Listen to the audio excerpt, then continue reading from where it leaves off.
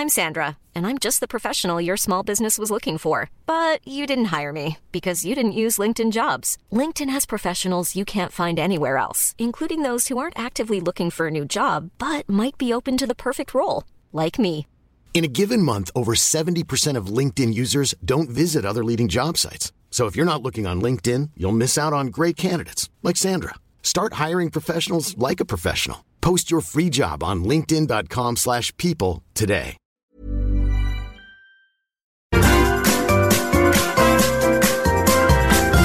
You are listening to the Mother of All Talk Shows podcast with George Galloway. Sir Angus Scott is a compatriot of mine, I infer from his name. I've never spoken to him, never met him. I had no part in the tabling of his petition, which was launched immediately, that the news was deliberately smuggled out just before the bells on Hogmanay that Tony Blair was going to be elevated to the highest echelon of knighthood, a member of the Royal Garter. Angus Scott beat me to it. I was still writing my petition, and I'm glad that he did, because coming from him, a person on the opposite side of politics, to me, has been able to garner support across all of the parts of the political spectrum in a way that a petition tabled by me might not have as effectively been able to do. So I'm only interested in the outcome of actions, not the credit for them.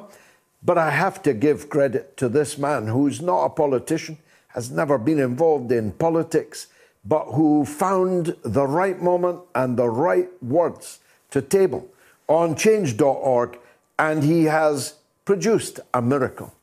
Well over 1 million people. You remember I had a dream last week. I spoke about it in my monologue last week, about how we had to get to 1 million.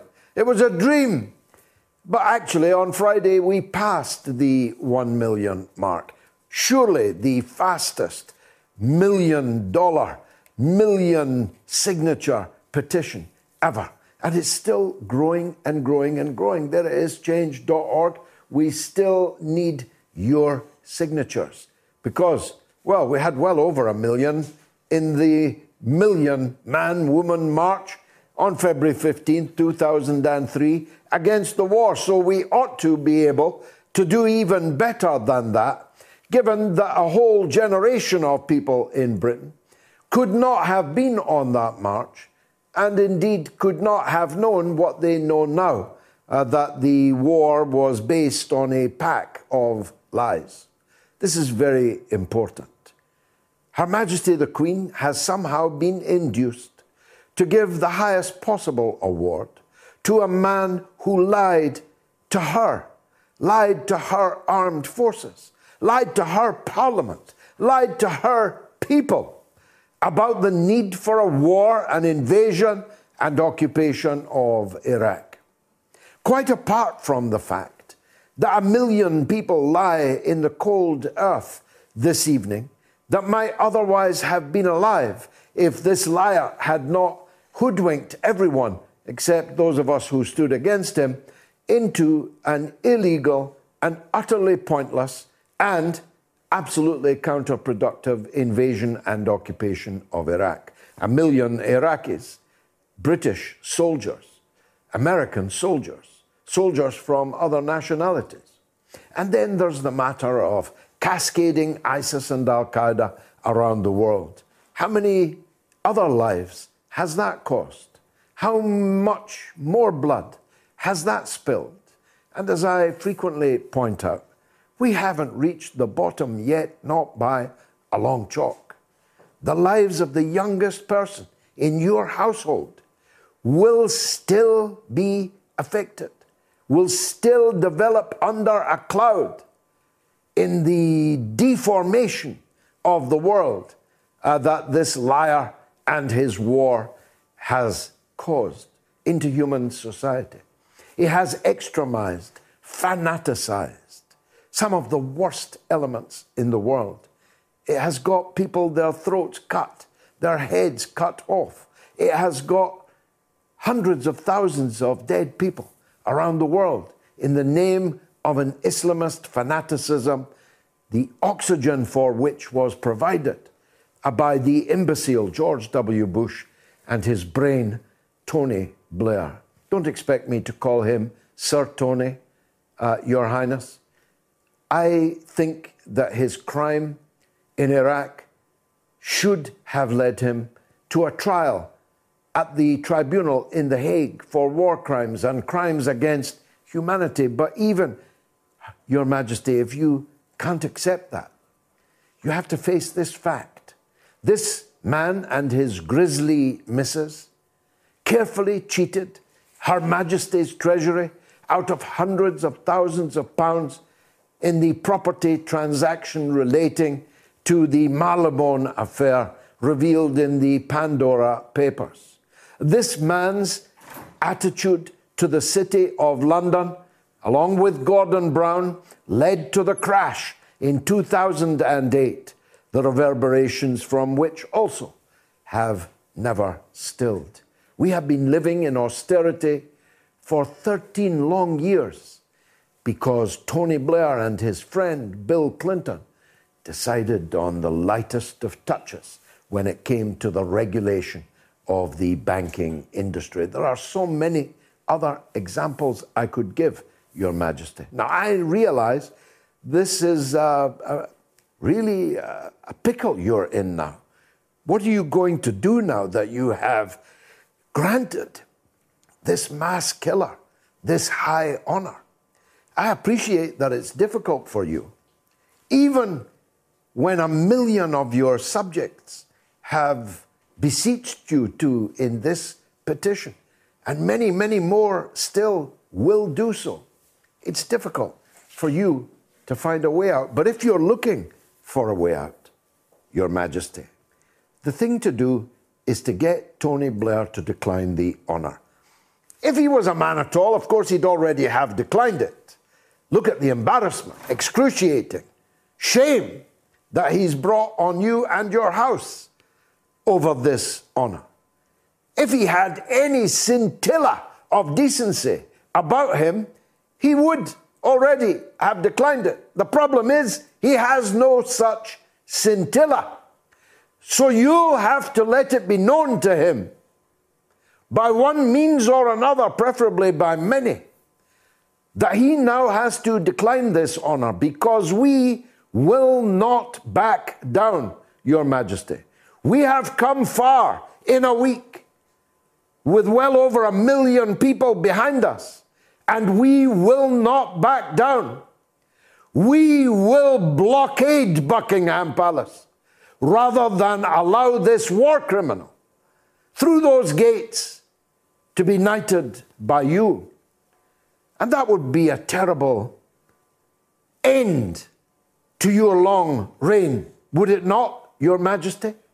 It would be a terrible start for your heir and successor, would it not, Your Majesty? This is going to discolour everything about your reign if it ends in this ignominy of hundreds of thousands of us in the Mall blockading Buckingham Palace because you decided to honour a war criminal, a liar, a mountebank. Now, we have been saved these last 14 years by your late husband. If it were not for the Duke of Edinburgh, Prince Philip, Tony Blair would have got this knighthood many years ago. He didn't get it because your husband had the common sense to know that the British people would not look kindly on such an action from the monarch. Sadly, for all of us, Prince Philip is no longer with us. And somebody, I'd like to know who, has prevailed upon you to do what Prince Philip would never have countenanced you doing. It's not too late, Your Majesty, but it's getting late. And you now have to act. Because don't imagine that this mountebank, this con man, this actor-manager, Tony Blair, is going to withdraw from this imbroglio with any dignity of his own volition. So we'll be talking about that, I'm sure, in the court. In fact, we've got a poll running now. Should Tony Blair decline the knighthood to save the Queen's blushes? Get voting on that, please, on my Twitter feed, on my YouTube channel, and on my Telegram channel. There are other issues. Of course, I've just finished recording a special podcast on the Maxwells and my part in Robert Maxwell's downfall with our editor, Ron Mackay, whose pension was stolen by the aforementioned Robert Maxwell. It's a fascinating tale. It'll be out in a week, 10 days or so. And of course, our normal podcast is still breaking all records, charting in all kinds of places. But the Ghislaine Maxwell verdict looked like the vindication of these poor girls that were trafficked and raped by some of the ugliest, vilest men on the planet. But lo and behold, a legal loophole has emerged, which may lead to a retrial and may lead to a different verdict. At least that's the hope of those who harbored Ghislaine Maxwell for so many decades, even after her role in the child trafficking and rape of Jeffrey Epstein must have been abundantly obvious. We'll be talking to a woman who's known Ghislaine Maxwell for 20 years about the Ghislaine Maxwell that she knew. And we'll be talking to RT UK's finest. Afshin Rattansi is the best analyst on British television, never mind on RT. In a sane world, he'd be standing in for Andrew Marr now that Marr has slung his hook. He'd be the preeminent political chat show host, news anchor in the country, but he's not. But he is drawing record audiences for Going Underground on RT UK. And I'll be talking to him about the extraordinary events in Kazakhstan, a place I know quite well.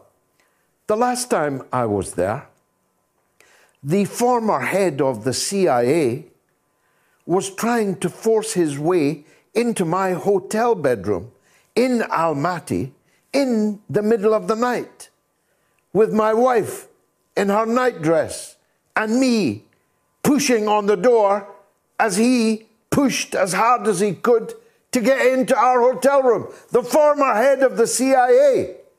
He said he was sleepwalking. Who am I to doubt the word of a former head of the CIA? But I'll tell you what, the Americans didn't stop pushing their way into Kazakhstan then. And what you are seeing on the streets of Almaty and Nur Sultan and across the country is the fruits of another Ukrainian-style regime change operation, another so-called colour revolution. But they didn't bargain for a couple of things. First of all, having experienced the Ukrainian disaster, the neighbours of Kazakhstan are not prepared to see Kazakhstan turned into a new Ukraine. And they have collectively come together in the CSTO, Common Security Treaty Organization. And they have, as they are legally obliged to do, flooded their armed forces into Kazakhstan to defeat the terrorist onslaught there. I'll tell you what the West has in mind. And you don't have to look in the crystal ball. You just have to look at the last decade in Syria. Once again, the West is deploying the head-chopping Islamist mass murderers to try and destabilize and, if possible, replace the regime in Kazakhstan with a regime that will break relations with both Russia and China and allow itself to be used as the tunnel to burrow further into the territories of both. Much more also on the weekly podcast, Truly Extraordinary. I told you that we are number one in Zimbabwe. We're now also charting in places like Qatar and in Oman. We are reaching more and more countries and territories throughout the world. It is the biggest success story I have ever been involved in, and I have been involved in a few. Should Tony Blair decline the knighthood to save the Queen's blushes? A, yes, 85%. B, no, 15%. And that's on Twitter. On YouTube, yes, he should decline it. 86% say our YouTube viewers, and 96% say our Telegram viewers. It's always a better political class of people on the Telegram channel. At least they usually agree with me in even more overwhelming numbers. But you can vote on my Twitter feed, on my YouTube channel, and on my Telegram. Now, let's take a call on the Blair Knighthood from Cardiff. Matthew, welcome to the show, Matthew. Thank you, George, for having me. It's a lovely pleasure to have you on. Thank you, sir. Thank you so much. Go ahead. I'd just like to say, George, regarding Tony Blair, I agree with basically everything you said. The guy was a warmonger, should never be awarded knighthood. But it's just occurred to me that I've been informed that Tony Blair actually took a shed load of furlough off the government. Is that true, George? Do you know?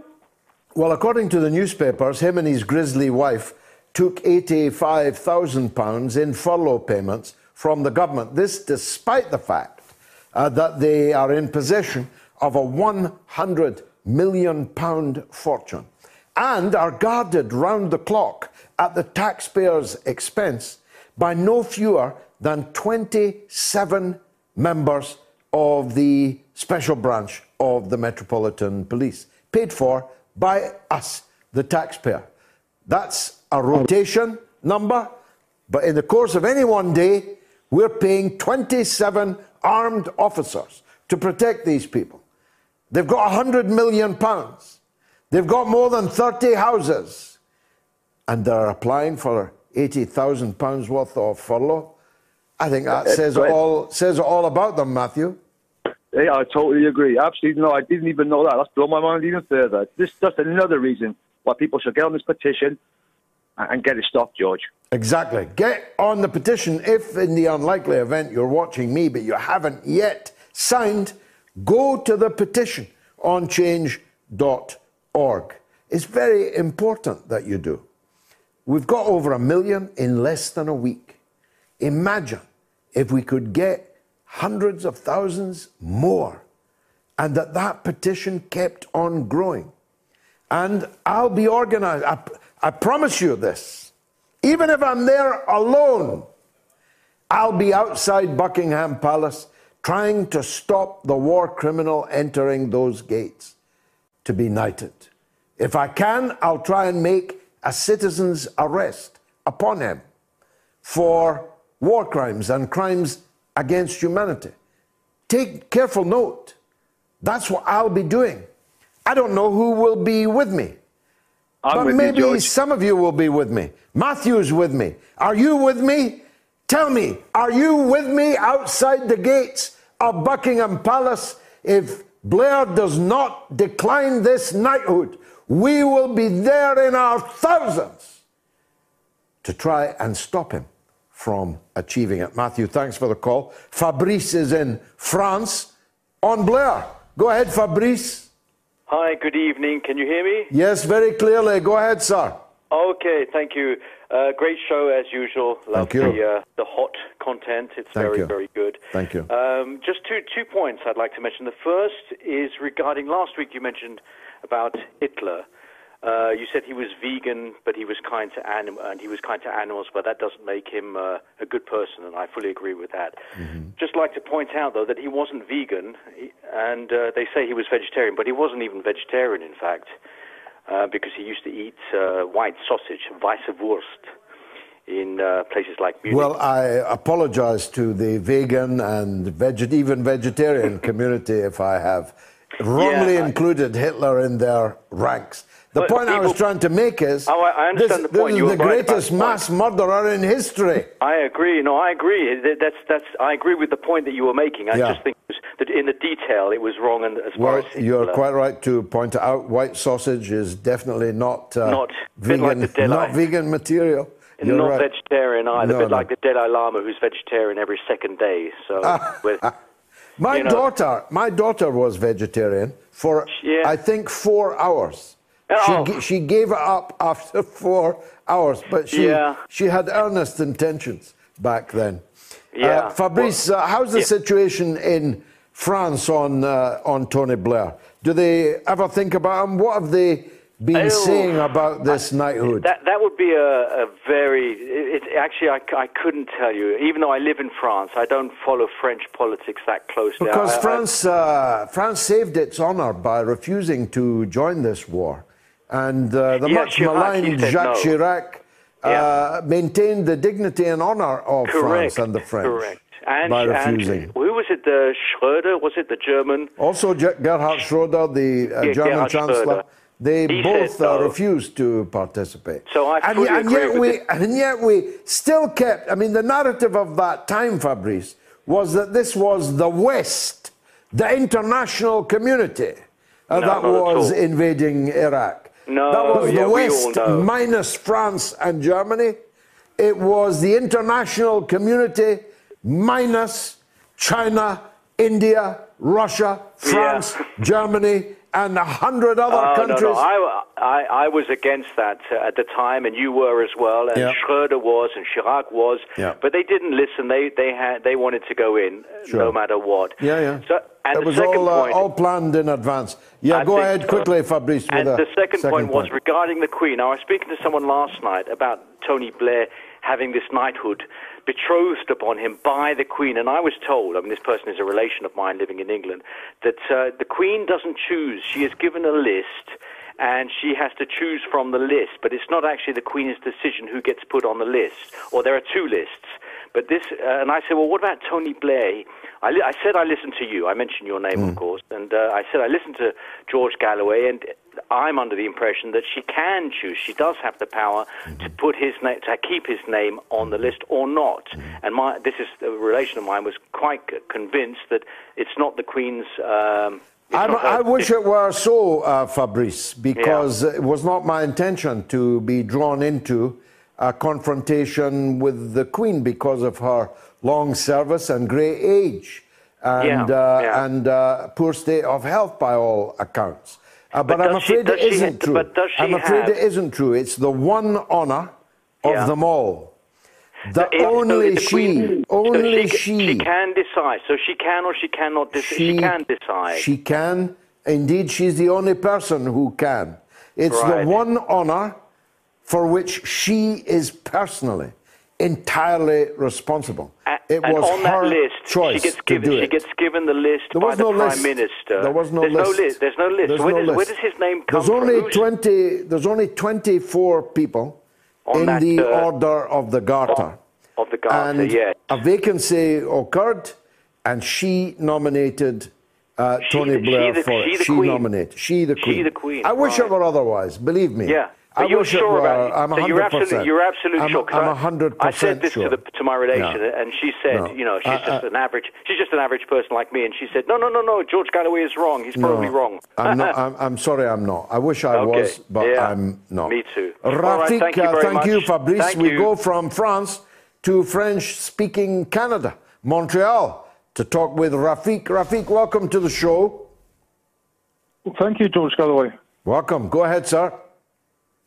All right, so I have just several issues to talk about regarding this knighthood. It goes into a very short... I'm going to be as brief as possible, that the history is very interesting behind the royal family's illegitimacy.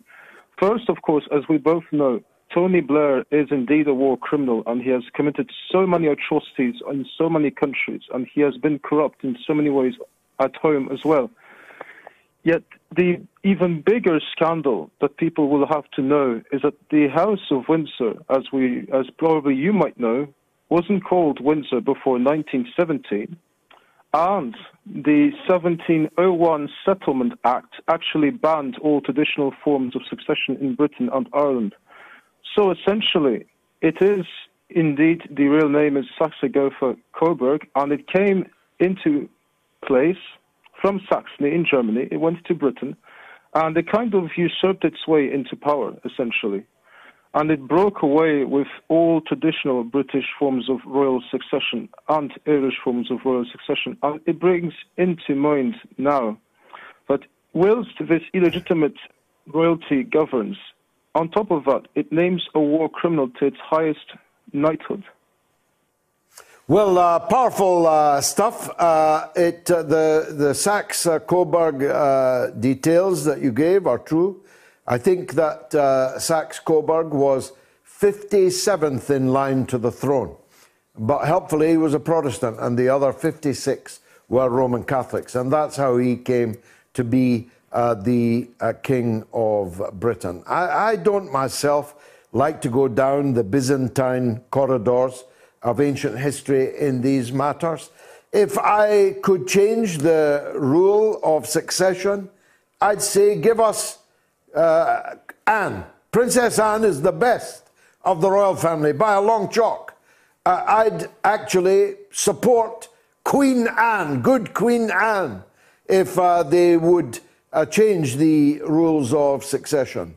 I will not support, without a fight, the idea that Prince Charles will succeed Her Majesty the Queen. I will fight for a referendum in this country on the constitutional future of our country, including the monarchy and the House of Lords and the honours system. And I think I'm wrong about that, according to Grace in London. Let's hear. Grace, why am I wrong? Oh, hi, yeah, George. I was just ringing to let you know that it won't be Buckingham Palace where Tony Blair's knighted. It's going to be Windsor Castle, and it will be on Monday, the 13th of June. Well, we must all put that in our diary right now. Well, Monday, the 13th of June at Windsor Castle. That'll be a fun day out. Exactly. I just wanted to make sure the weather will be nicer too. Yeah, it'll be great, won't it? We can take a picnic with us. Monday, the 13th of June. Please, everyone put that in their diary now. Grace, thank you for gracefully pointing out my error. It would be a fantastic boost if we could all descend on the beautiful town of Windsor. Coming up shortly, we've got Conchita Sarnoff. A long time she has known Ghislaine Maxwell, and I just wondered how she was feeling about the conviction, the imminent sentencing, and the possibility that there'll have to be a retrial. And Conchita joins us now. Conchita, wonderful to see you again. Thanks for coming back. You helped us a lot in the past, talking about Ghislaine Maxwell, understanding the Epstein case. You've known Maxwell for 20 years. Were you terribly surprised at what you learned in court? Well, first of all, Happy New Year, George. And to you, my dear. Thank you for having me on your show. And thank you very much for your interest in this very important case, or cases, may I say, because there are several cases pending beside Ghislaine's. Was I surprised? To answer your first question is, I was not surprised, particularly in light of the 3 jurors who have since confessed that they did not tell the truth in their jury application, as you might know. I was not surprised about the witnesses' testimony, particularly Carolyn Andrades, if I'm pronouncing her name correctly. And I was not surprised at the way that the case unfolded and that there is a possibility of a mistrial. I said that before. I, in fact, spoke to Emily Maitlis, who interviewed Prince Andrew in that infamous interview. And I said to her, Ghislaine, there might be a mistrial if she's ever taken to court for many reasons. But the most important reason, George, I believe, is that there is a lot of money exchanging hands, and there are a lot of politicians, establishment figures implicated in the case. As you know, there was no plea deal offered by the prosecution to Ghislaine, which is unusual. I mean, it does happen, but it is unusual. So is there going to be a plea deal now? If there is a mistrial, which given the 3 jurors' confessions seems highly likely, will Ghislaine be able to buy her time by pointing fingers if she hasn't done so already? My fear with Ghislaine is exactly the same fear, not that I think, well, let me rephrase that. When Epstein was arrested, 3 days after he was arrested, an active FBI agent told me that he would not make it to trial. And he said to me, quote, "There are towels on the inside," which I didn't quite understand what he meant. I did later. And I believe this time round, as I told former Attorney General Barr, that if Ghislaine points fingers and decides to reveal all, she might not make it either. She is in jail. She is in the custody of the Bureau of Prisons. And lots of things can happen. Very powerful and chilling stuff, Conchita. Let's walk it back for a minute, because not everyone will be as aware as you and I are about what the grounds for a mistrial would be. If I summarize them thus, it turns out that there are 3 people who were on the jury who not only had themselves been victims of child sexual abuse, which goes to show just how prevalent child sexual abuse is, something you know in your work, coming to the aid of children and young people that are trafficked. But not only were the 3 jurors victims of child sexual abuse, they ticked a box on their jury form to say that they were not, had never been victims of child sexual abuse. That's a standout for a retrial, isn't it? Absolutely. 1 is a standout. 3, most definitely. I wonder, Conchita, if this was entirely an accident, or if somehow it was contrived. George, that is the billion-dollar question. And I don't wish to speculate at this moment, because too many things are happening behind the scenes. So perhaps we can talk a little bit later. But I do need to say that, and I want to make this clear, when I first broke open the case in 2010, and I spoke to Brad Edwards, who was the attorney who originally represented Virginia Roberts Giuffre, which, by the way, I'm very puzzled that she was not called in as a witness, even though, of course, the prosecutors have every right not to call her as a witness, because it's their case and they evidently believed that they had a slam dunk case. So there was no need, based on what they believed was an open and shut case, to call Virginia Roberts Giuffre. However, if you read one of the victims' testimony, she told her story to the Daily Mail, Carolyn, who went by the name of Carolyn during the trial, and she was a witness. And because of her testimony, 4 out of 5 counts of child sex trafficking were obviously won, right? She was found guilty. So Carolyn claims that Virginia told her back in 2001 that she had a photograph of her meeting Prince Andrew. And she also told her that Virginia told her in 2001 that she had sexual relations with the prince. And it was Virginia who sued Maxwell to begin with in September of 2015, right before the 2016 presidential elections. And it was also the year that David Boies, unheard of, would take on the case of a victim such as Virginia. Now, I can tell you the backstory offline, but the point is, all this is tied together. And I think today's report, Carolyn's report and Carolyn's story is going to shed a very important light on the relationship and why Virginia was not called in as a witness, why perhaps there's going to be a mistrial, perhaps, and how this is going to move forward. And what are the repercussions in this case? Because there are many. And as you know, Jean-Luc Brunel, who was the third key procurer, using his modeling agency MC Squared, he is now sitting in a Paris prison awaiting trial as well.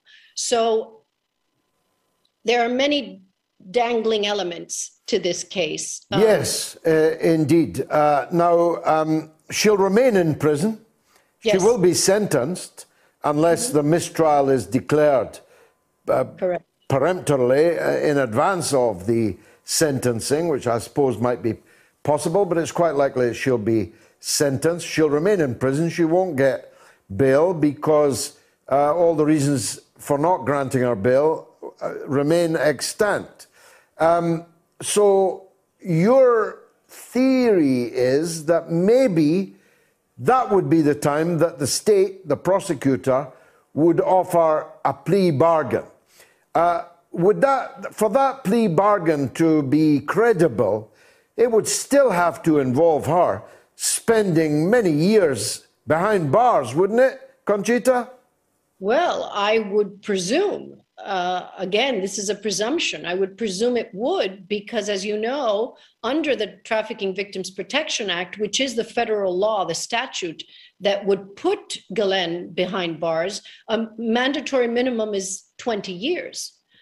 So at least 20 years under TVPA, which is the reason I wrote the book, the reason I followed the case, the reason I have spent 11 years following this case very closely, because there are three things that we need to understand that I hope you, George, and the rest of your colleagues make this visible. One, TVPA and your UK laws, equivalent to TVPA, must be enforced across all jurisdictions. So number two, this is no longer an emerging markets issue, which is what everyone thought of back in 2010, that this was just poor criminals trafficking children. No, you now have rich men and financial institutions that enable the very rich to continue and to create and to facilitate child sex trafficking operations. That's very important. And number three, that child sex trafficking is a billion-dollar global industry. And those were the three reasons I wrote the book, the three reasons I continue to follow this case, and the reasons that this has become my life mission, because we must together stop child sex trafficking. Amen. The book that you've written, the work that you're doing is truly magnificent. But let me just pick up one point that you made. This is not poor criminals trafficking children. This is rich men and women, we now can say, in the case of Maxwell. But not just rich men and women trafficking children, but trafficking them for other rich men and women, and powerful men and women. After all, one of the great unanswered questions of the Ghislaine Maxwell affair surely is that, was she pimping for Epstein alone? Was she trafficking for Epstein alone? Or were all these rich and powerful men who swarmed over the townhouses and the ranches and the islands because they were so drawn to the magnetic personality of Jeffrey Epstein? Were they also involved in this sordid criminal enterprise? Were they the end users? Amen. And all of that and all your questions are going to be answered in my upcoming book, Buried Secrets. So you will learn the answers to all your questions in that upcoming book. When is that book coming out? Hopefully by the end of this year or by the fall of 2022. Okay, I look forward very much to interviewing you, Conchita, when publication comes along. Meanwhile, I'm extremely grateful to you for joining us this evening, as I was on the previous occasions that you did so. A very good afternoon to you. Thank you for joining me. Now, the one and only Afsan Rattansi joins me now, the host of Going Underground, the best political program on British television, never mind on RT. RT's very own Afsan Rattansi joins me to talk about events in Kazakhstan. Afsan, thank you for giving up your downtime. Thank you for inviting me. You work all the time here, and now you're joining me when you're relaxing at home. I'm grateful. The events in Kazakhstan could alternately be seen as embittered and unequal citizens of Kazakhstan, a post-Soviet state ruled by an oligarchy with grossly unequal distribution of wealth, not just between rich and poor, but between north and south and different sectors of the community. Or it could be what the Kazakh government say it is, a regime change operation launched by the West. Or it could be both. Where do you stand? It could be both. And you started the show off, as you often do, with the number of audiences that Moat's Mother of All Talk Shows goes out to in the United States, but to the global south. So I suppose for your American audience, who may be wondering, why should we even be bothered about Kazakhstan? It is, of course, because it threatens world stability. It also, again, addressing the American audience of this show, if some of those listening or watching are amongst those 40 million who cannot eat tonight without federal aid, they may be wondering why there were jobs in Kazakhstan, courtesy of the National Endowment for Democracy. People watching can see the banner here. There are lots of jobs recently. $50,000 for International Bureau of Human Rights that the U.S. taxpayer, U.S. public money was going to, democratic ideas and values. What were all these National Endowment for Democracy jobs paid for by the U.S.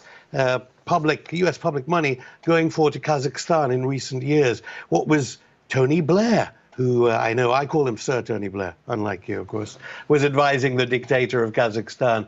What exactly is this story about? Because now all we hear about is how evil Kazakhstan is. The dichotomy you asked me about in this question is central. And I think what we see here, based on the evidence so far, is, again, we have a developing world leader, Pacha, Gaddafi, Assad, who cozied up to the West, and the West have double-crossed him. And therefore, we have to be very, very worried about what may lie in store for Kazakhstan. Although Russia and Armenia and Belarusia and the other members of the CSTO, they acted so quickly and so powerfully. I wouldn't, if this was a regime change operation, my betting is that for now it's failed. The problem will be if they have a Syria scenario in mind, if they're going to fund terrorism on a slow burn in this most combustible of areas. Do you think that might be what they've got in mind?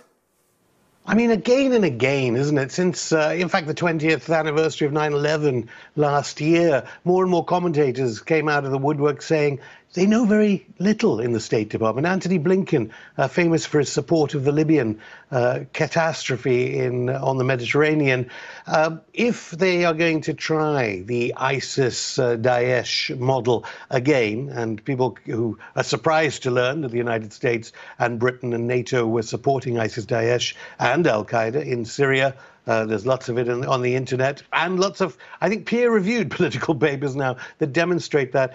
You're right, George. Obviously, China and Russia border Kazakhstan. They're not going to be hoodwinked again the way they were over Libya, especially given how important Kazakhstan is to Russia and to China. And the idea, maybe somewhere in the vaults of the State Department or at Langley at the CIA, that they can hit Ukraine this week, because let's not forget they're meeting in Geneva today. This week's a big week, meeting in Vienna, the Organization of Security Council in Europe.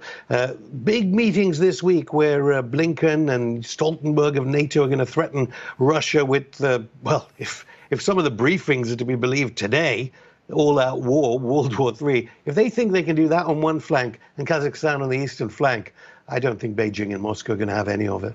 No, that's right. I mean, they tried in the first 48 hours to question the right of the CSTO partners to intervene in this way, when in fact it's not a right but an obligation, a treaty obligation, rather like NATO has treaty obligations of joint cooperation and defense.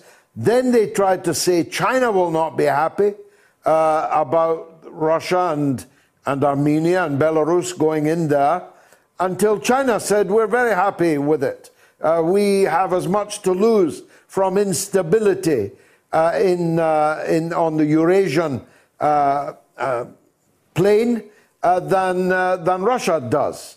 So if they are going to achieve it, it's going to have to be through the Islamist path. Now, several of the Kazakh policemen have already been beheaded. The government of Kazakhstan at least claims that many of those arrested are Arabic speakers, in other words, have come in, perhaps from Syria, through the Central Asian republics, and have entered Kazakhstan as part of a carefully planned operation. What say you? Yeah, these movements have been occurring. I mean, look at the conflict in Azerbaijan, Armenia last year, where there were reports, credible reports, from that there were Islamists previously backed, presumably from London and Washington, entering Azerbaijan to fight with Armenia. We are relying on Kazakh authorities for the beheadings, and one has to say, condolences from, I'm sure, from both of us for the reported more than 160 dead, and let alone fears of the genuine working classes of Kazakhstan who've been demonstrating against the elites, whose money, actually, of the Kazakh authorities is probably here in London. It's probably here in London. People, it's all the money's over here. Surprising you don't. I mean, of course, if money really talks, there may be elite interests who are worried as well about Antony Blinken and Joe Biden thinking they can start this war and employ ISIS, Daesh in this way, thus destabilizing financial interests. But you mentioned earlier about Beijing and Moscow. I mean, already, if you're going to watch NATO nation media, the state-mandated British Broadcasting Corporation here, or, you know, read The Economist magazine or something, immediately it is, oh, well, this is terrible for Moscow-Beijing relations. I think, I'm sure you know better. They know better now. But that's why your comparison with Gaddafi and others was so apposite, because as it happens, and I know this personally, as it happens, over the last couple of years, the regime and the oligarchs in Kazakhstan have been trying to distance themselves from Russia and cozy up further to the West. As you say, much of their money and property and their visits to the bordellos and the casinos and so on is already here. The oligarchy is a big customer of the West, so far as banking and luxury goods and so on is concerned. So just like Gaddafi made a turn to the West, and then the West literally stabbed him in the back, that's what would appear now to have happened to the Kazakh rulers. Yeah, these elite interests in global South countries, in developing nation countries, they never seem to learn, do they? But of course, it poses a difficulty. We know the way that Beijing always likes to say it will never interfere in the political processes. So the real working classes of Kazakhstan are going to get no help from Beijing. And Moscow is going to just try and restore order and then maybe leave them to it, rather like in Belarus. So given the gross human rights violations of the Kazakh regime, again, how do the ordinary Kazakh people get through their being used as proxies, being hijacked by Islamist causes so beloved of NATO? It's a terrible time for the Kazakh, 20 million Kazakh population. Let's hope at least this will completely put a stop to any neoliberal processes that were being started by the elites in Kazakhstan. That's exactly why they increased the petrol price, albeit from a very low 13 cents a litre to 32 cents a litre for LPG. But they were doing that to please the World Bank and the IMF and the dictates of those who say that we can only support free market economies. And Kazakhstan better stop all these subsidies and public ownership of various services and institutions. And it goes even further, doesn't it? Yugoslavia. I mean, we saw when bin Laden's friends were trading in Bosnia. I mean, this is the playbook, as we know, along with the National Endowment for Democracy. And Beijing is even more aware, obviously, because of the Uyghur situation that will again be flooding the headlines for the Winter Olympics in a few weeks' time, all the so-called human rights abuses. I'm not happy about this shoot-to-kill policy by the Kazakh government. But what does Antony Blinken think, or Joe Biden think, happens in Guantanamo Bay, where they torture people and where the world seems to have forgotten about? What gives the right of Washington to talk about human rights, or NATO countries with their black sites to ever talk about human rights in Kazakhstan, given their record of? And of course, you alluded to this earlier, because of Britain and Sir Keir Starmer honouring Sir Tony Blair, tens of millions wounded, killed or displaced. There is no right by Jens Stoltenberg or any leader that supported these wars to talk about human rights in Kazakhstan, let alone in Xinjiang, let alone, of course, in Russia. Afsan Rattansi of Going Underground on RT. War, what is it good for? Well, it's been good for Tony Blair. He's made a £100 million personal fortune directly and indirectly out of the war. And now, if present intentions are maintained, he will join the most elite echelon of the British aristocracy as not just a knight in very bloody armour, but as a member of the Order of the Garter. But that's if present intentions are maintained. In the poll that I'm running, thousands of you have voted, overwhelmingly. 84%, 88%, 96%, that Blair should decline the knighthood to save the Queen's blushes. But of course, we'd only be having this conversation if there had not been an uprising across the land over the news that was delivered under the cover of New Year's Eve. And crucially, if leadership had not been shown in tabling a petition behind which everyone could get behind. And that's down to my next guest. So eminent, I called for him to be made a knight. That's how highly I think of my next guest.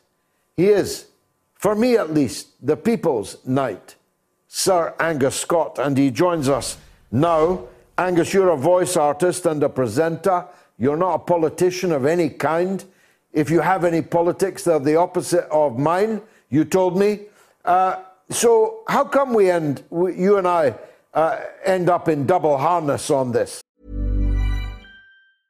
I'm Sandra, and I'm just the professional your small business was looking for. But you didn't hire me because you didn't use LinkedIn Jobs. LinkedIn has professionals you can't find anywhere else, including those who aren't actively looking for a new job, but might be open to the perfect role, like me.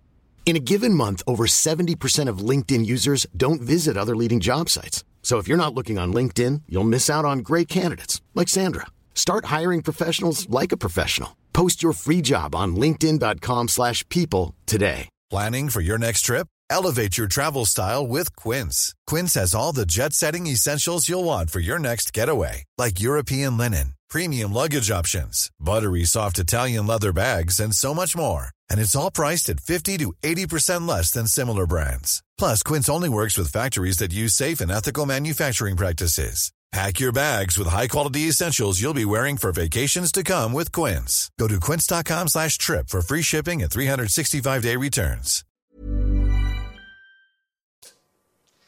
I think it's very telling that we are indeed in this position. 2003, I was a young man. I served in the Territorial Army. I was, in many ways, the polar opposite to yourself, George. And 2003, Tony Blair took us to war. I was apoplectic. It just, well, for all the reasons that you have very eloquently, and much more eloquently than I can ever dream of displaying, explained why that was deeply, deeply wrong.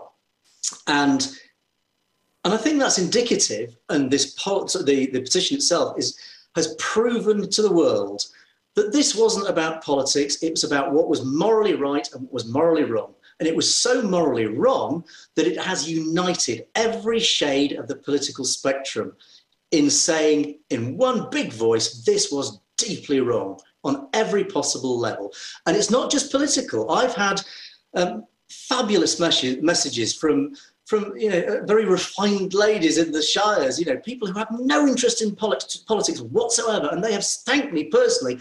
Thank you for giving me a voice, because this was so deeply wrong. I just had to join in this clamour to tell the world, to send a message to the world how utterly wrong this whole thing is. Well, as you describe it, it's an uncanny echo of the Great March on February 15, 2003, which also was attended by every shade of political opinion, including many refined old ladies holding banners, "Make tea, not war," and so on. It was one of the most extraordinary cultural events of my lifetime. It was the coming together of the best of the British people. And of course, everyone on the march was representing several others, their own families, not least, that they had left behind at home in all the parts of the kingdom. It's odd, isn't it, that Tony Blair has now twice been the lightning rod that has united the country against him. Absolutely. And I think that the big thing that has struck me is just the depth of passion across the board. I cannot think of any other human being since 1945 who has evoked such deep, universal emotion across our nation. And the reason is very clear. It's because of, for me, it's two words. One word is lies, obviously, but the biggest word of all is betrayal. One of the worst sins any human being could do against another human being is betrayal in any context. He has managed to betray just about every section of our society. He betrayed the left, he betrayed our armed forces, and the list goes on. And as a result of that, that's why I think this depth of feeling has just manifested itself so powerfully. And more importantly, under any other issue, after 14 years, it would be long forgotten. It might be bubbling away quietly, but it's forgotten. The fact that we are a decade and a half down the line, and suddenly over 1 million people within a few days have just come out and said, with a level of anger, it just proves just how significant this is. And likewise, actually how significant this message is, because it doesn't come from any one section of society. It comes from our good society as a whole. Why do you think it took 14 years? My thesis that I adumbrated earlier in the show is that Prince Philip would have been dead against it. He had a particular dislike of New Labour, of Tony Blair, over the Diana funeral issue and all kinds of other things. I think that Prince Philip would have put the kibosh on this. Now that he's no longer with us, somebody somewhere in the palace has prevailed on the Queen to take an action which is really quite self-harming for her and for the monarchy. Yeah, I think this is a very interesting point, and it does actually raise a lot of discussions around this whole area. Why have they waited 14 years? I think that in itself is a tacit admission from the palace and the establishment that it's wrong. If it wasn't, they would have done it 14 years ago. So clearly, they have held back thinking, we are now in some form of quandary, because actually, from what I understand, it's not, obviously it's not a gift of the government, it is the gift of the palace, but it's actually not, it's not the Queen hasn't sat down and said, right, I want to give Tony Blair an award. Apparently it's convention, it's convention, it's almost an automatic honour to prime ministers. Well, it would have been a convention 14 years ago, Angus. Exactly, and that's my point. If it was a convention and if he frankly deserved it, he should have got it 14 years ago. The fact that they haven't, I think, implies that they know in the palace that it's deeply wrong, and they tried to, I think they've strung it down the line as long as they dare. And with all due respect to the Queen, and I am a very staunch monarchist, I think, unfortunately, as you say, with the passing of the Duke of Edinburgh, that he was a very steadying force, and the Queen has never, in 70 years, ever put one foot wrong. Unfortunately, biology is biology. She is a 94-year-old lady. I sense that the weight of decision-making has moved more to her advisors than the Queen itself, and I'm being very presumptuous here, apologies if it offends the palace and all that, but biology is biology, and she would not have made this decision 10 years ago. But the problem now is that they have now entered a position where they've got themselves in a corner. How on earth do they get out of it? Well, if they didn't know, in the words of the late and great Scottish comedian and actor Duncan McRae, when the man says, I didn't ken, he answers, well, you ken noo. They know now, if they didn't know before, that this act is a very damaging one that has divided the country instead of uniting it, turned people against the people who decided it, has further tarnished the name of the royal family and the institution of the monarchy. How could it be otherwise? So they know now. How do they get out of it, Angus? Agreed. And I think, again, I know your views on the monarchy. And I, as a royalist, even my loyalty has been deeply shaken by actually all the events over the last couple of years with various members of the royal family. Princess Anne, I actually would thoroughly support your campaign to make let's get a petition up. Make Anne the next monarch. I'm a lady who really has not put a foot wrong. Well, I've met her. I've met her daughter. She's an outstanding figure. She works hard. She doesn't spend anything like what the others do. She's an acme of public duty. But of course, she's not next in line. Yeah, of course. And of course, we are bound by the Constitution, et cetera, et cetera. But so I think, to move the discussion on, I think we now, and I think you have talked about this earlier, we now need to look at, okay, let's be pragmatic about this, on the assumption that the palace cannot rescind this. Where do we go next? And the obvious next step is, okay, let's look at the recipient and Mr. Blair himself. Now, Mr. Blair's supporters are very vociferous and very loud in their support of Mr. Blair. They say he's a very honourable, a very decent, very principled man. Okay, well, I say to Mr. Blair, if you are that honourable, and as you've said earlier, let's spare the Queen's blushes. Do the honourable thing. Why do you need another award, especially, frankly, one that's a bauble? Because if it's conventional, so what? It doesn't mean that much. You turn it down. Well, I don't know if he likes a garter around his thigh. If he does, maybe that's the attraction. But as Peter Hitchens pointed out in the paper today, is he really in need of a bauble? He can buy one on the internet.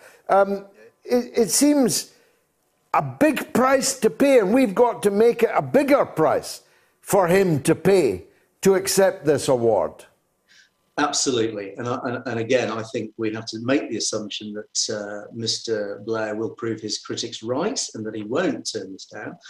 So we then need to look at what do we do next then as this huge, powerful, united voice across the nation. And it's very clear to me, and I've been contacted by a lot of different sides of our society who have been brilliantly supportive of this campaign. And I'll just take this moment in time to thank you, George, for your own massive support, which has done so much for the campaign. Everybody has said to me independently, look, we need our voices to be heard, not just online, but I think we need our voices to be heard out there in the streets. We have, I do understand actually, as per one of your earlier callers, I understand it is Windsor and it is June. And that does give us 6 months to start putting logistics together. Let's draw together all these fabulous sections of our society, all united in this one message. Let's draw upon that. Let's mobilize all these sections of society. Let's get them down like we did in 2003. And let's get them to march, whether it's in London, whether it's in Windsor, we can work that out. But I think we need to get this message loud and clear. We need to beat that drum as loudly until their ears ring. Well, we'll march behind you. You're the best person to lead it. And we'll continue to publicize the petition and the action that needs to be taken. There it is now on the screen. Please, don't just sign it yourself. Make sure your wife, your husband, your son, your daughter, your brother, your sister, your mother, your father, your neighbor, your workmates, get them to sign it. Let's add to this enormous, gigantic, swell upsurge of opposition that Angus has made possible by tabling this petition. So let's stay in close touch, Angus. We will do everything that we can to mobilize, but I'm glad to hear you say that online is great, but it's not enough. It's a mile wide, but it's an inch deep. We need to have people on the streets of Windsor in June. It helps. It'll be a glorious day, I can now predict. And we should make sure that we have a gigantic number of people so that if the war criminal is going to embarrass the Queen by continuing to insist that he's taking this honour, that he'll have to walk through us or be driven at speed through us first. And the whole world will see, and the royal family will see, that it was not in our name, to borrow a phrase from 15, 16 years ago. Angus, I'm so impressed by you. I'm going to install you with some very fine people in the Mother of All Talk Shows Hall of great. Thank Fame. You very much. You are now a member of the Hall of Fame of the Mother of All Talk Shows. If I could give you a knighthood, I would. But I feel sure that the people will agree with me that you are the people's knight. Sir Angus Scott, arise and lead us. Thank you very much indeed for joining us. Should Tony Blair decline the knighthood to save the Queen's blushes? Yes, 87%. Yes, 84%. Yes, 96%. And thousands of you have voted. Keep voting. Keep signing the petition. Let's hear from Mike in South Carolina. Go ahead, Mike. Hey, George. It's great to talk to you again, buddy. And you, brother. Go ahead. I have a couple questions and a comment about the Tony Blair situation. Yeah. You mentioned earlier that knighting is one of the only things the Queen can do, but does she also not appoint everyone to the House of Lords? That's a very good point. She doesn't, but she titularly does, and it's a point I meant to make earlier to Angus. The reason Tony Blair will not go into the House of Lords, Mike, is that one and the same, the most banal and the most degrading. He will not go into the House of Lords because if he did, he would have to register his income and where it came from. And given that his income is obscene and that it came from some of the most obscene people on the planet, he cannot go into the House of Lords because then we'd know he'd have to declare exactly where he gets his filthy lucre from. Carry on, Mike. Yeah, that makes sense to me. But I was pretty sure that was one of the things she did do. But she does. It's in her name, but it's on the recommendation of the Prime Minister.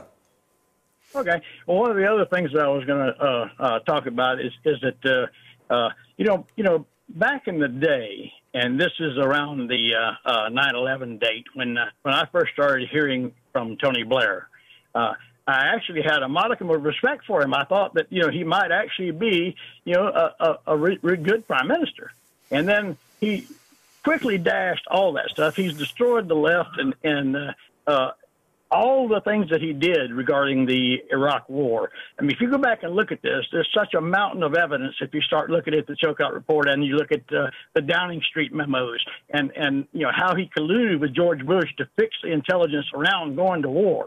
I mean, all of this evidence is so overwhelming that there's no way that he could not be, considered a war criminal. And the other question is the UK in the ICC? Yes, we are. Unlike the United States, we are. But the chances of Blair appearing there are, for the moment, remote.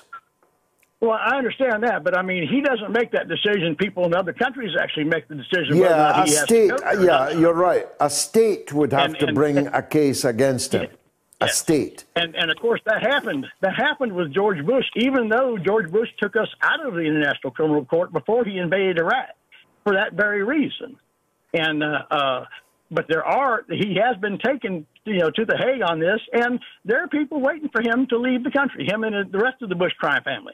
I mean, these things must be addressed, and we need to keep really close notes on when this actual knighting is going to occur. And yes, a show of force is required. Come over, Mike. We'd be delighted to see you in June in Windsor. Trust me, it's a very lovely place in June. Now, I brought you the awful breaking news about the fire in the Bronx, which 200 firefighters have been battling all day since 11 a.m. this morning, and a very large number of people, including children, have been killed. So the first question I need to ask our intrepid American colleague, Rachel Blevins, is, Rachel, thank you for being with us. What news can you bring us of this dreadful fire?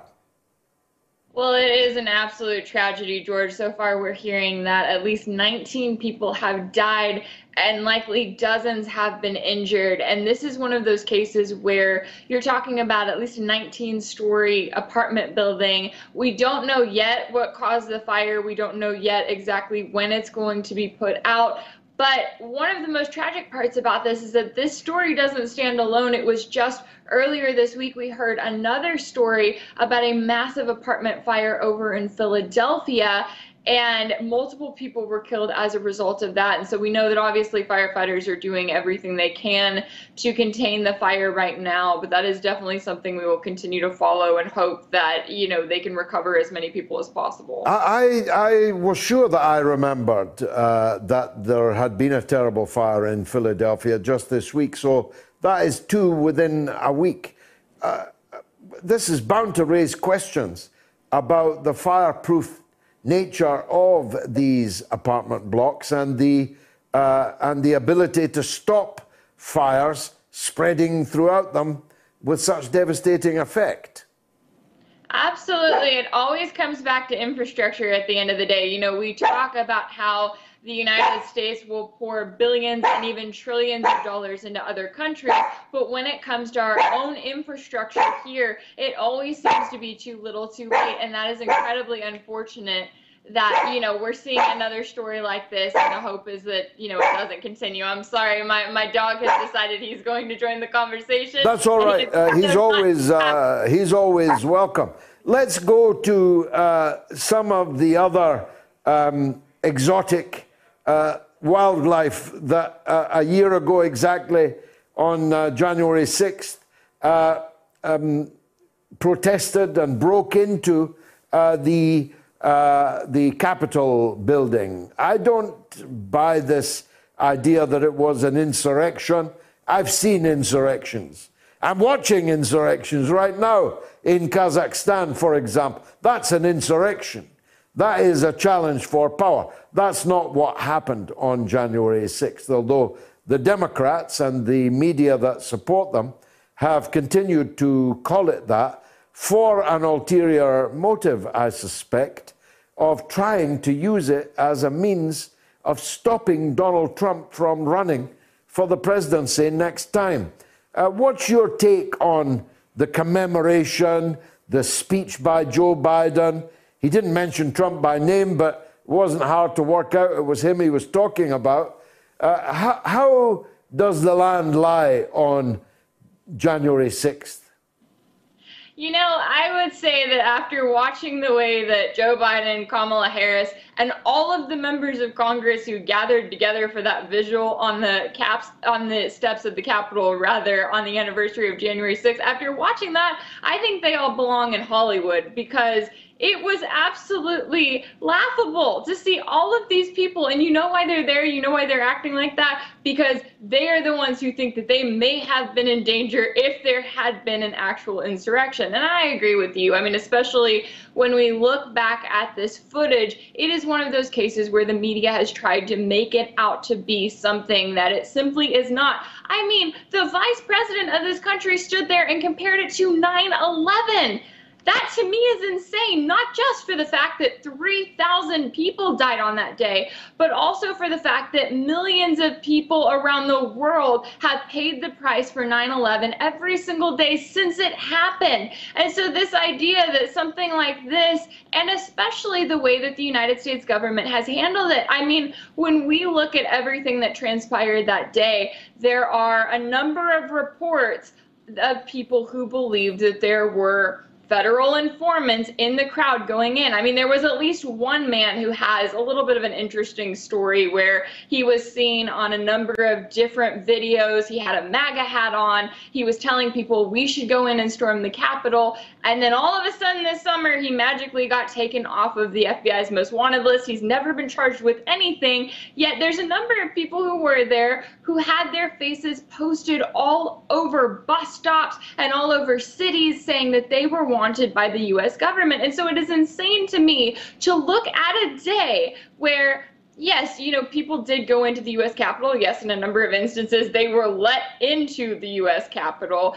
And now they are made out to be the equivalent of the modern day 9/11. I mean, it is a story that belongs in Hollywood for how just ridiculous and truly dramatic it is. Yeah, they are acting, but they're acting for a purpose. The purpose, at least, is to demonize the Republican Party and, in particular, Donald Trump, its last president. But most, it's to pave the way for a legal move to try and block Trump from running. Do you think there's any possibility of that? And if that were to happen, what would the consequences be? You know, I think there's always I never want to rule out the possibility in the case that they are able to make something happen. Now, as far as what we've seen so far, it doesn't look like that's going to be the case when it comes to Trump running again in 2024. But I also think that they have to take a step back and look at, just as you said, what are the consequences of that? Because we have to remember that here in the United States, more than half of the people who voted for Trump in 2020 believe that there was some sort of voter fraud that played a role in the outcome of the election. So if that's the case, that means you have millions of Americans who already don't trust the system as a whole, already believe that it was rigged or tampered with in some way. And now you come in and you say that the guy that they would vote for can't run. I mean, that sounds like something that the U.S. would try to instigate and make happen in another country, let alone in its own country. Now, on the flip side of that, especially since we've watched Democrats sit there and try to make this all about Trump and try to remind the American people of, remember just how horrible it would be if Trump were able to come back into office. Well, then what that does is that distracts from the fact that Democrats really don't have a plan. I mean, you look at this party right now, you look at the fact that they've got Joe Biden and then they've got Kamala Harris, who literally wants to compare January 6th to 9/11. I mean, I do not know what other contenders they have to put up there, or what else they have to run on, because we also have to remember that their whole thing was to say, give us the power in every single portion of government and we will give you what you want. We will finally follow through on those campaign promises. Well, not only have they not done that, but it seems like now all they can do is just point at Trump and say, well, anything can be better than him. On that point, one guy, wasn't he? The one senator was stopping their great rebuilding plans. Is that still so? Is it still log jammed, or is it dead now? So it's still, at least from how I understand it, it still hasn't gone through. They had kind of put off on taking a vote until they feel like they can get that support. And so at the moment, their huge Build Back Better plan is still kind of hanging in the balance. Now, as to when we'll get a vote, I don't know just yet, but it'll certainly be interesting to see, because it is one of those cases where, I mean, I think voters have to look at that and realize, well, wait a second, and especially, I mean, I know that we've talked about this before, just the way that they do all of this, where they take all of these different issues and they cram it into a $2 trillion bill instead of taking individual issues and actually making members of Congress vote on them. I mean, it is one of those cases where I do not understand why they do things the way that they do them and why they make it about forcing you to vote for something based solely on your political party and not actually based on how you feel about the issue. Well, it's, of course, a big week internationally. There are US-Russia talks this week, accompanied by a steady drumbeat of war propaganda from Secretary Blinken, threatening Russia with sanctions as extreme as those on North Korea, and so on. Is there any cause for optimism that we can take some of the heat out of the international situation this week in these talks? Is there a cause for optimism? That's a good question. Now, I will say that at the end of the day, there is always that hope that maybe there will be an adult in the room who will realize that if the US and Russia keep going down the path that they're going down, it's not going to end well for anyone. However, unfortunately, that adult really isn't in the Biden administration at the moment, because we continue to see people like Antony Blinken, who this week, I mean, I feel like we've heard more from him in the last week than we have in several months, where he was talking and claiming, he made that statement saying that, oh, if you let Russians into your house, then they aren't likely to leave very soon, when I think we've all watched 2 decades of U.S. foreign policy where the U.S. has not only gone into people's houses, but also bombed their houses and invaded their countries and then continued to occupy them for 2 decades. So clearly he needs to read a little bit of a history book. However, when it comes to where the U.S. is standing, it also is incredibly troubling Blinken's responses to this security deal that Russia was trying to offer on both their end and from the US and NATO. It's crazy to me to think that he would sit there and say, oh no, we won't agree to that, or we won't even consider that, when at the end of the day, you would think that avoiding World War III would be what they all want. But maybe my pessimism about it will not quite come into effect this week, and maybe their talks will lead to something substantial. Remember her name, Rachel Blevins. Thank you very much indeed for joining us from Washington, D.C. Will Ghislaine Maxwell be granted a retrial? Yes, 48, no, 52 on Twitter. Yes, 67, no, 34 on YouTube. And on Telegram, yes, 56, no, 44. Quite close. Get voting on my Twitter feed, on my Telegram channel, and on my YouTube channel. Now, I'm coming to Liverpool in a couple of months' time, in March. Actually, there's the poster for it. The Hope Street Theatre in Liverpool, Monday the 28th of March at 7 p.m. And you can get your tickets from ticketquarter.co.uk. Now, remember, these are very, very small venues. The number of tickets is extremely restricted. So don't think, well, it's nearly 3 months away, I can wait. Or it is 3 months away, I can wait. Don't do that, because if you do that, you might well be disappointed. So please get your tickets now so that we know that we've got a full house in the Hope Street Theatre. Now, Andrew Loney is not just a brilliant author, he is an indefatigable searcher after facts and truth, and in particular, that truth that is oftentimes locked up in trusts and in universities and in various files in various institutions that ought to be available to the historian and thus the broad general public, but frequently isn't. And Andrew Loney is one of those, and I think the most successful of those, who fights for our right to know, for freedom of information in the field of history. Now, he's been on the show several times because many of his interests are also great interests of mine. But the first time he was on the show was to talk about Lord Louis Mountbatten, the uncle, of course, of the heir to the throne, Prince Charles, and the cousin, or perhaps uncle also, I don't know, he'll tell us, of the Duke of Edinburgh that we were speaking of just a few moments ago. It turned out to be the most watched clip ever in the history of the mother of all talk shows, and that is saying something. Now, breaking, he's got new news about Mountbatten. We're better to break it than here on the mother of all talk shows. Andrew, thank you very much for coming back on the show. What new on the Mountbatten story? It's grisly enough, as we already know from you. Has it got any better in the last week or two, or is it turning even more ugly? No, I mean, there's some good news, and thank you very much for asking me back. Prince Charles called Mountbatten his honorary grandfather. He's actually his great-nephew. The Duke of Edinburgh was Mountbatten's nephew.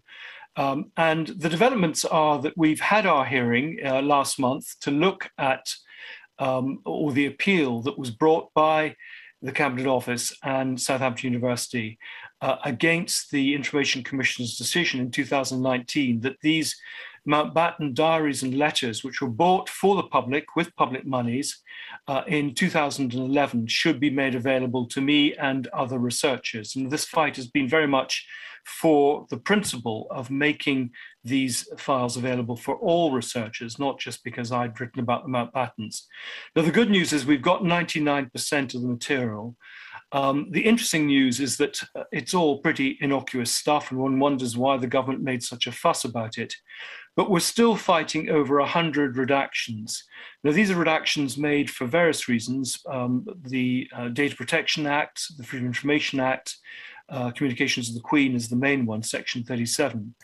And it's very clear from looking at those redactions and the ones that I've been able to establish is that many of those names are already in the public domain, often in previous editions, for example, of books about the Mountbattens written with their authority. And the references to the Queen are pretty innocent. They're the remarks like, I had tea with Lilibet and Prince Philip came across for a ride or a shoot. So I'm afraid this is just part of the culture of secrecy in Whitehall. And this is a face-saving operation. They should have released these documents 10 years ago. They've been forced to do so by my campaign and the decision of the Information Commissioner. And they're just trying to mount a rearguard action. We'll know the decision of the tribunal in a few weeks' time. And I will be fighting not just to return my costs, which now come to close to a third of £1 million. And so one wonders how much public money has been spent fighting this. I estimate about £1 million. But also what's emerged is that at the same time, the correspondence between Edwina and Nehru, the Indian Prime Minister, with whom she had an affair, that correspondence was bought by us for the public and has not been released. And so the next battle will be to get those letters released, because I think those will be much less innocuous than the diaries and letters that have been released. Well, so, call me distrustful, but I smell a rat when I hear that the government spent perhaps £1 million to stop files being opened, only for when those files are opened, for them to be entirely innocuous. That doesn't sit right with me. I mean, I'm not Sherlock Holmes, but it makes me suspicious. Does it make you suspicious? Well, I mean, I fought this battle in the hope that there would be material to be released. We now have 99% of it. I spent the weekend going through it, 30,000 pages, and there is nothing there that's going to scare the horses or upset the Queen.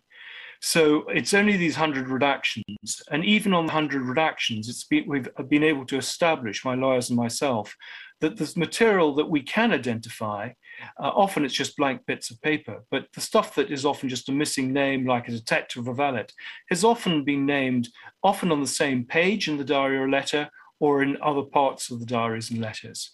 So I think the sad thing, I'd love to be able to say there's the enormous disclosures here that will change our view of Indian independence, for example. But the fact is that this has just been a face-saving operation, that they've been caught out.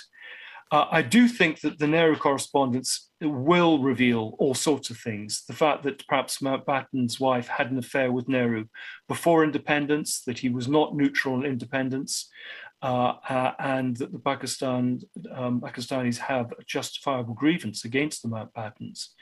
But it's all part of, I think, a bigger question about how we defer to the royal family, particularly the government and the Cabinet Office, and how our history has been censored. And, you know, this is the mark of a dictatorship like China or a banana republic. It's not the mark of a formed democracy. And I think that's the thing that needs to be changed. We can't curate our past. We as historians have to use these documents as the building blocks to tell the story of the past, and we have to be given access to them. I mean, my other concern is that there's favoritism, that there are tame historians who are fed stuff who will say the right things and not scare the horses. And there are others who are perhaps a bit more independent, who actually are out to get the truth about the story of our history. And they have been denied access. And I know a lot of historians feel very strongly about this issue, not just me. Perhaps this battle was fought as it were, as a skirmish, albeit an expensive one, with the main battle to come over the Edwina Nehru correspondence. Is that a possible explanation? I think that's absolutely right. I think there are two things here. One is that this was trying to be a line in the sand to keep one off the more important things, and a way of basically trying to break people like me who are determined to get to the story of the truth and to put us off ever trying to bother again. But I think there's also the ministerial direction which the government used as an excuse to give them control over these diaries. They then dropped that objection in the hearing. And I think there are some big questions about whether this ministerial direction, which no government department seems to know about, no one seems to know who signed it, they haven't produced any documentation about it, it wasn't produced in the House of Commons. I think that they have basically tried to enact some legislation without a proper authority, and they're going to be caught out. But yeah, I think this is an example to prevent others from trying to do what I'm doing. If, Andrew, I know quite a bit about this area and about this period, though not nearly as much as you. But I'm well familiar with the feeling in Pakistan and amongst generations of Pakistani leaders that if Lord Mountbatten's wife was having an affair, a sexual affair, with the leader of the Indian Congress Party prior to independence and partition, with Mountbatten's knowledge and approval, which is what is widely believed, then that represents a big betrayal of Pakistani interests, of Indian Muslim interests at that time. What do you say? I say that's absolutely right. And I do allude to this in my book, which came out 2 years ago. I think there's a lot of evidence that the affair was sexual and the affair began before August 1947. And that comes from testimony of people who saw them together, people who worked with them. And this is just, again, part of the cover-up. But certainly this correspondence will, I think, prove it. And that's what they're clearly worried about.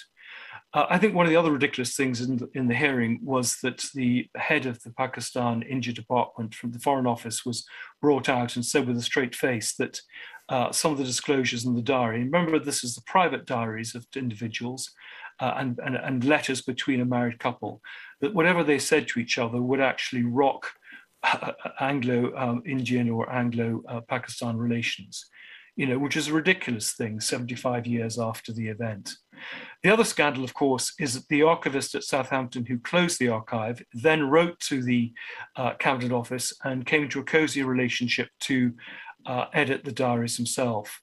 Neither Southampton nor the Cabinet Office have answered any Freedom of Information requests to explain how much money has been spent on this attempt to suppress the diaries and letters. But my own feeling is they spent $5 million buying them, and they spent £1 million trying to prevent us seeing them. Wow.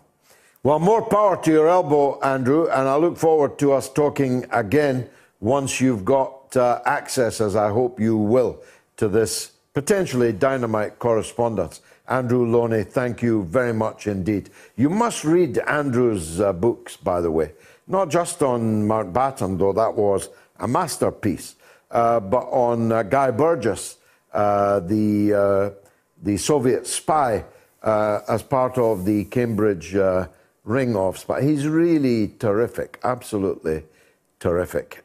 Social media, Ian Muir says, should Tony Blair decline the knighthood? No, he should keep it. He should show the world what a useless, immoral, warmongering, duplicitous XXX he is. Mr. Galloway, please tell him. Thank you. He's told. Dave Evans says he should, but he won't. The guy has no morals. The only thing that Tony cares about is Tony, regardless of the cost to other people's dignity or indeed their life. And Rob says, sadly, I don't think he has the sense to do the right thing. He's probably already planning his next money-spinning speaking tour off the back of it. And David Fenton says they are both complicit in this. She's every bit as bad as him. She is proving to be the deaf adder that stoppeth her ear. They are from the same litter, hence the plaudits and honours. Duncan says causing constitutional monarchists to turn against the Queen will only hasten the day he is President Blair. He doesn't care. In fact, he probably is laughing his head off. And Given says Tony should accept it with his warmonger reputation. He meets the criteria. And Logic Dictates says he should pass it to Prince Andrew and solidify his rightful place in that mountain of moral fortitude that is the royal family. And Crimson Blade says, I couldn't care less.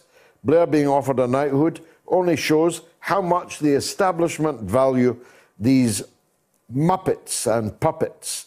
Both the monarchy and the capitalist system need to go. On you go. Why not overthrow it? And with it go their titles, lands, and their establishment stooges they call politicians. You need to join the Workers' Party of Britain, of which I'm the leader. But thanks for that little bit of education. And Political Darkside podcast says Blair shouldn't be allowed the opportunity to decline. The knighthood should be rescinded. I care not for the blushes of the Queen either. It is the legend that is Norma up next, and probably lastly in Bristol. Go ahead, Norma. Hello, George. Angus Scott, he was I thought he was great. Wasn't he a wonderful guest? Yes. Yeah. Now, over the 1 million votes, great. And actually, I did say last week I thought it would be far-fetched to organise a protest, but he rubber-stamped it. But although I hope there's going to be thousands of people to go to Windsor on the 13th of June, it must be organised officially because do you think our right to protest may be stopped by the government for fear, it might escalate into violence or something? Because I hope not. But the Queen... we will have to, if necessary, I'll do it myself. I'll do it with Scott, with Angus Scott. I'll do it with anyone of goodwill who wants to officially organize a protest, which of course would be a lawful one, would be a peaceful one, but a necessary one. I'm absolutely certain that thousands of people would come to it, especially in the summertime, especially in Windsor. May God preserve us long enough, Norma, to be on it ourselves. Well, I can't hardly walk down the street, George. Well, I'll push you in a chair if you're prepared to come. Oh, that'd be lovely, yeah. Well, there you are. That's a deal. If you come, I'll get a chair and I'll push you right at the front of that march. That'd be great. I think there's... Look, it's slightly tricky. Nobody wants to be throwing... insults or bad words at a 94-year-old woman in the twilight of her reign. But at the same time, we cannot allow this to pass, Norma. No, I'm totally with you. But the thing is, she'll be 96 in April, actually. 96. And she's becoming fragile. And they may have the excuse that they want to protect her. That's what... of course, we'll not be able to breach the walls of Windsor Castle, and we wouldn't try to.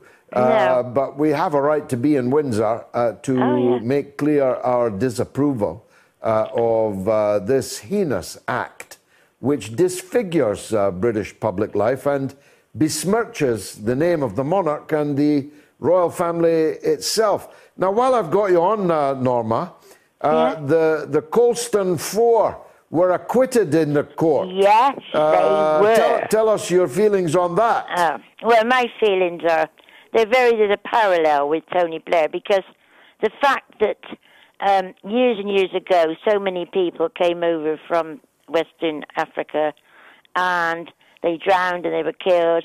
And well, they didn't come over, they were dragged over in the holds of ships. Well, they were like sardines, weren't they? Yeah.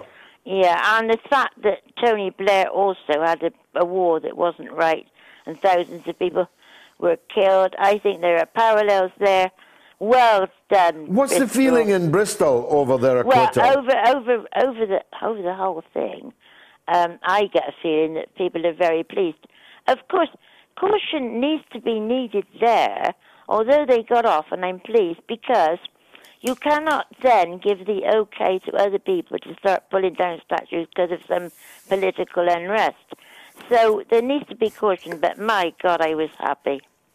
Okay, Norma, thank you very much indeed for that. It's been marvellous for me. I hope it was for you. And if it was, then do come back next week at the same time, in the same place, and do bring another viewer or listener with you.